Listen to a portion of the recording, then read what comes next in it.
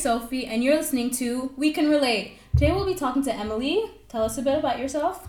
Hi, I'm Emily. I am a Canadian, Singaporean, white Asian child who just graduated high school. Yay! So yeah, that's kind of me. I'm 17 years old, and that's basically it. That's the rundown. Okay, well today we're going to be talking about your experience with being biracial. You just said you're half Singaporean, half Canadian. Yeah.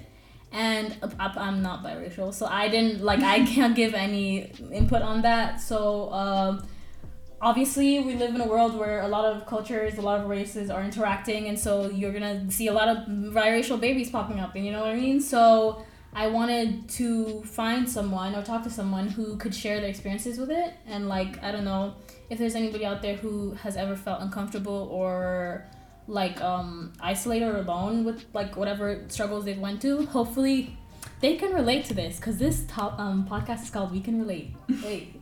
So what does it mean to be biracial to you?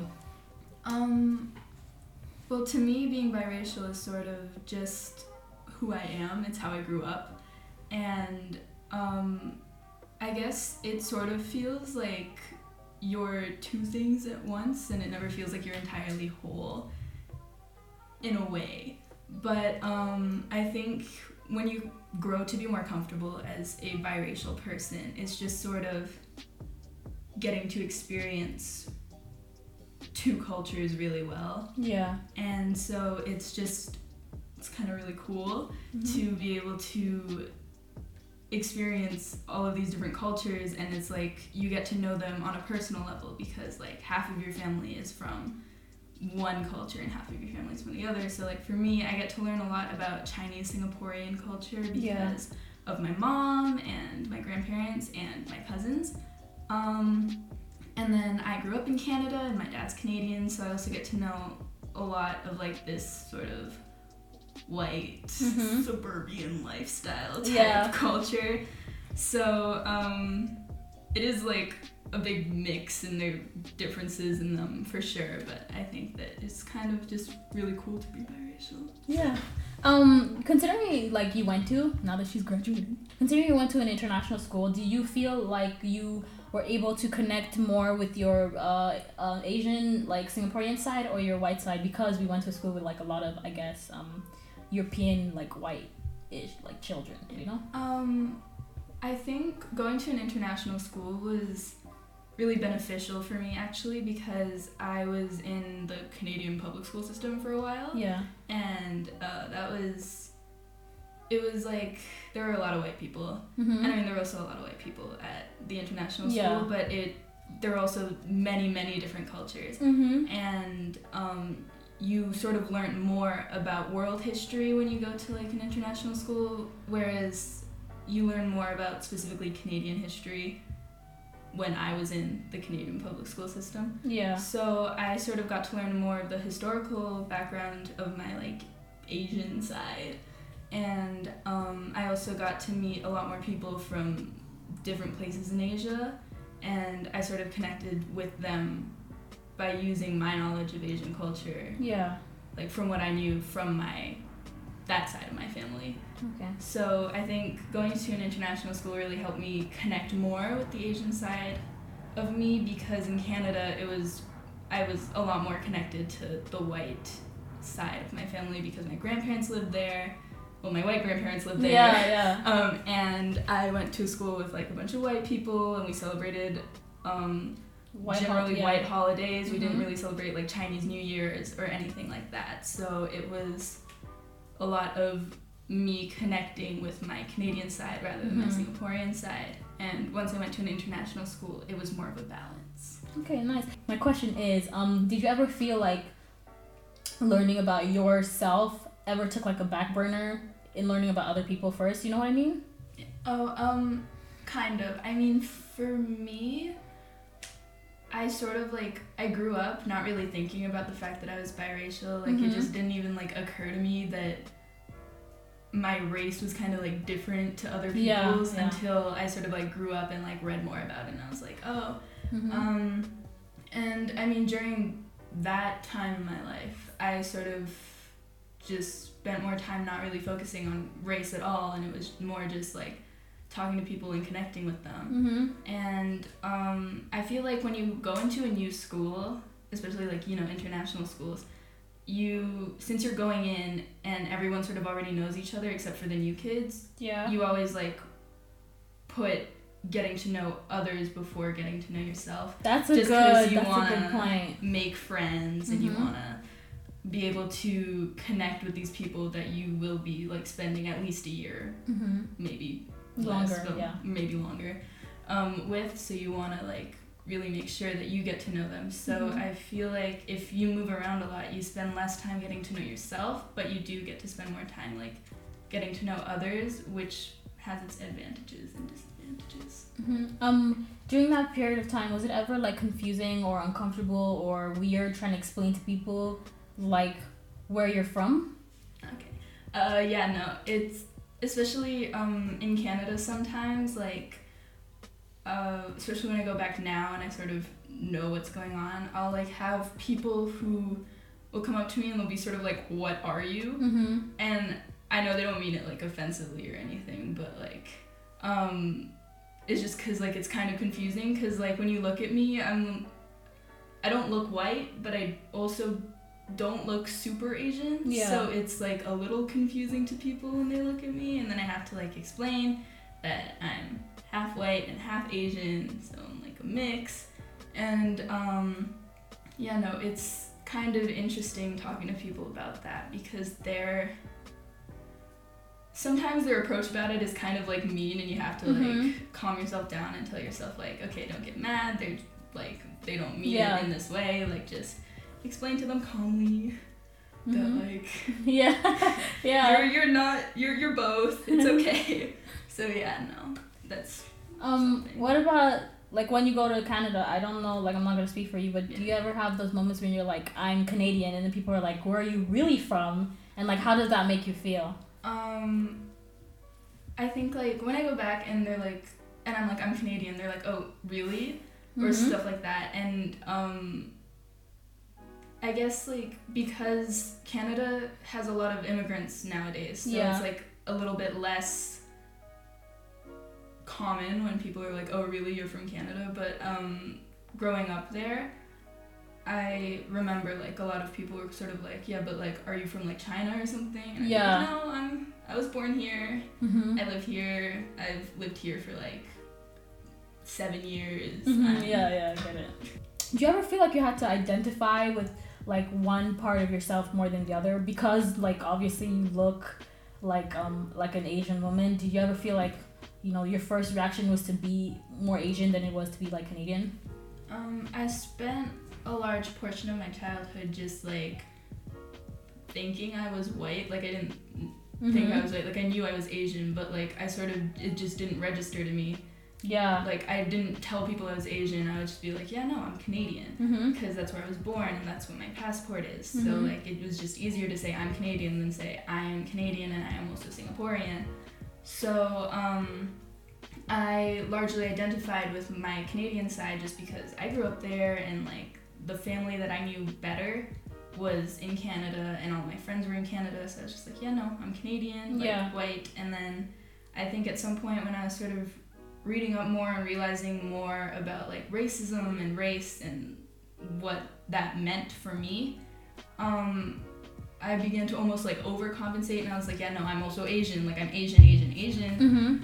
And so I'd sort of like really try to like enforce the fact that I am also Asian, and then I sort of like calmed down after a while, and I was like, okay, I am both, like I can say I'm Asian and I can also say I'm white, because I identify with both of them. I can be both of them. I am both of them. So for a while it was definitely me identifying more with the white side of me, and then for a while it was me trying to compensate for that in a way. Yeah, no, I completely understand.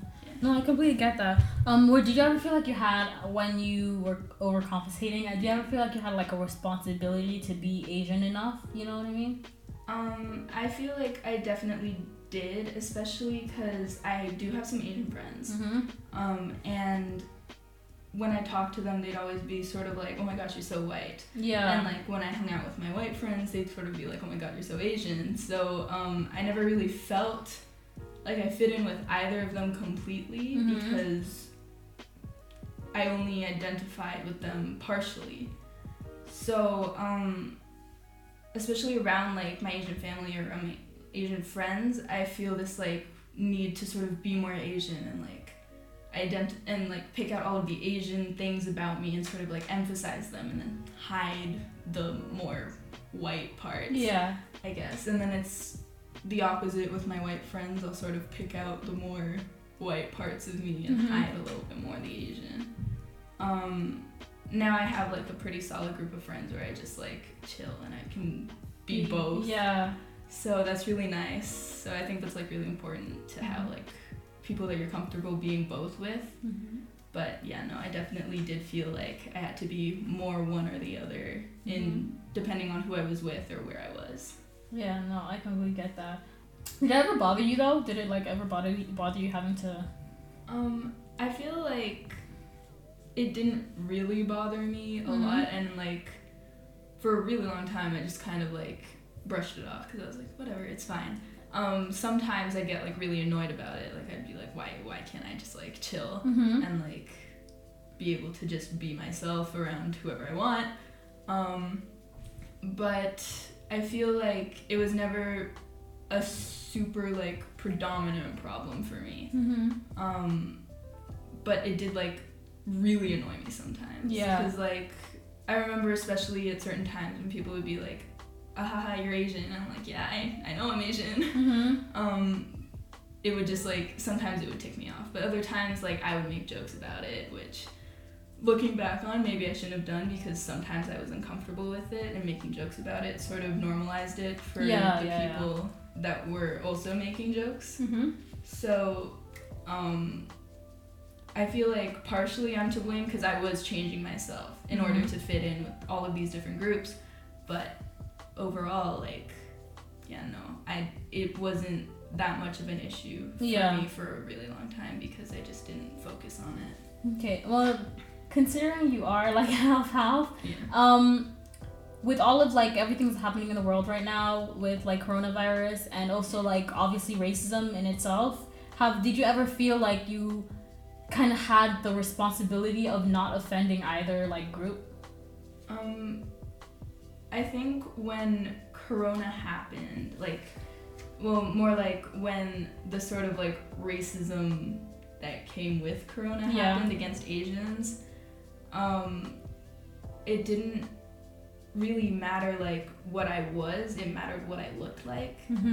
And in Austria, I look pretty Asian just because like I'm around white people, and like when I'm in a group of white people, it's easy to spot that I'm Asian and like not completely white.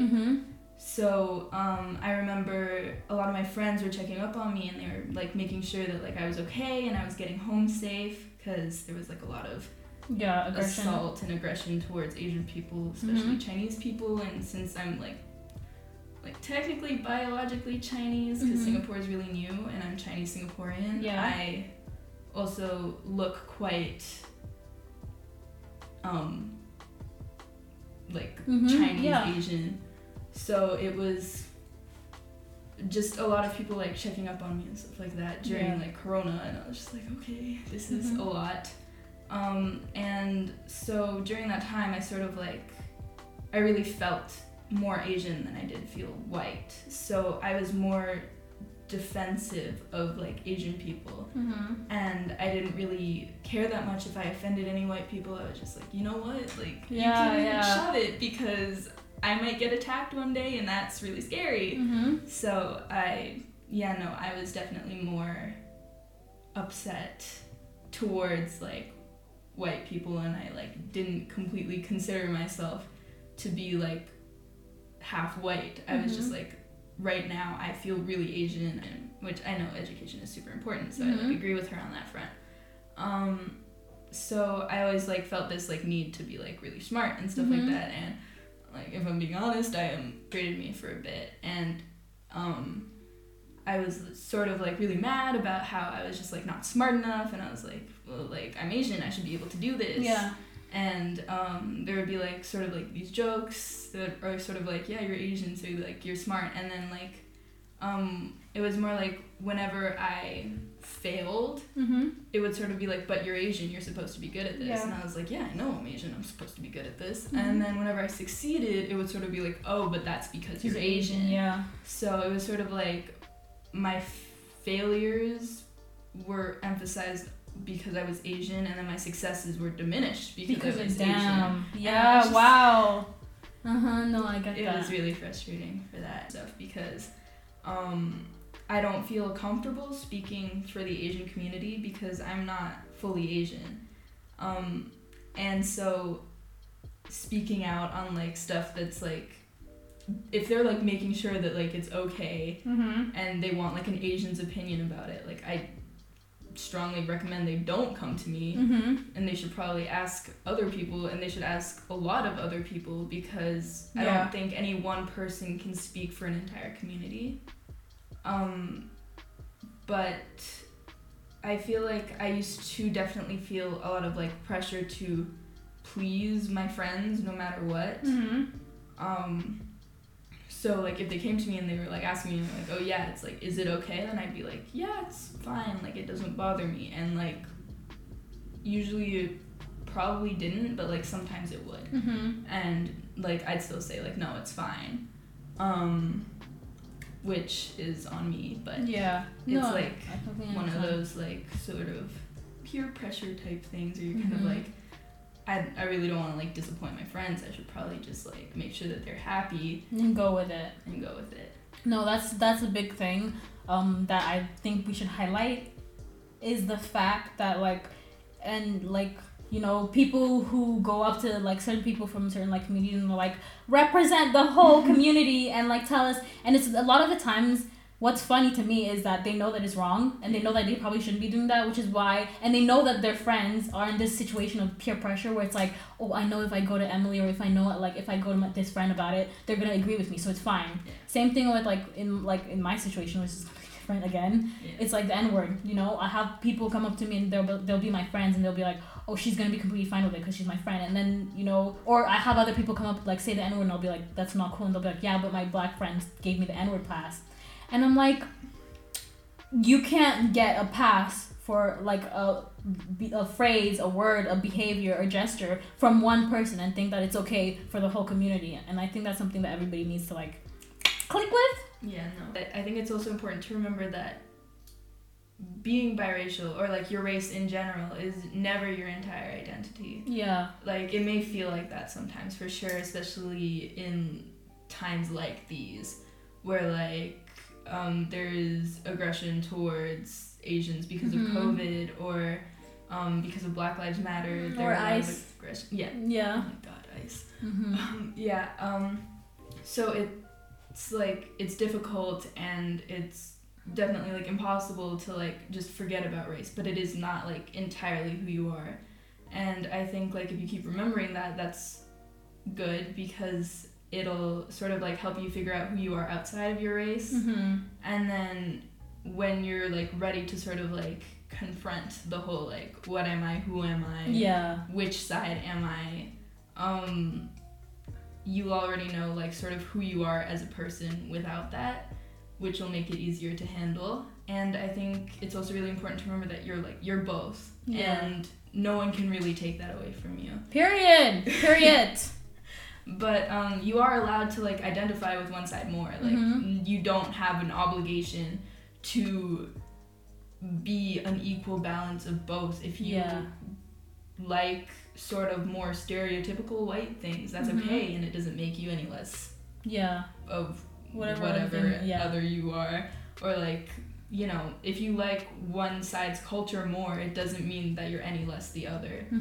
So I think like if you just sort of like hold on to like a couple like fundamental principles about who you are, and you sort of like grow as a person and just remember those, you'll be fine. But you need to like sort of set boundaries for yourself, and you need to set those principles for yourself, because every person is different, and so not all advice will work for everyone. Okay, so that was amazing advice. That whole thing was an aha moment type thing. My friends have always told me, like my biracial friends have always told me, but for them, one of the most important thing was making sure that they knew what they were like gonna accept and like what they liked.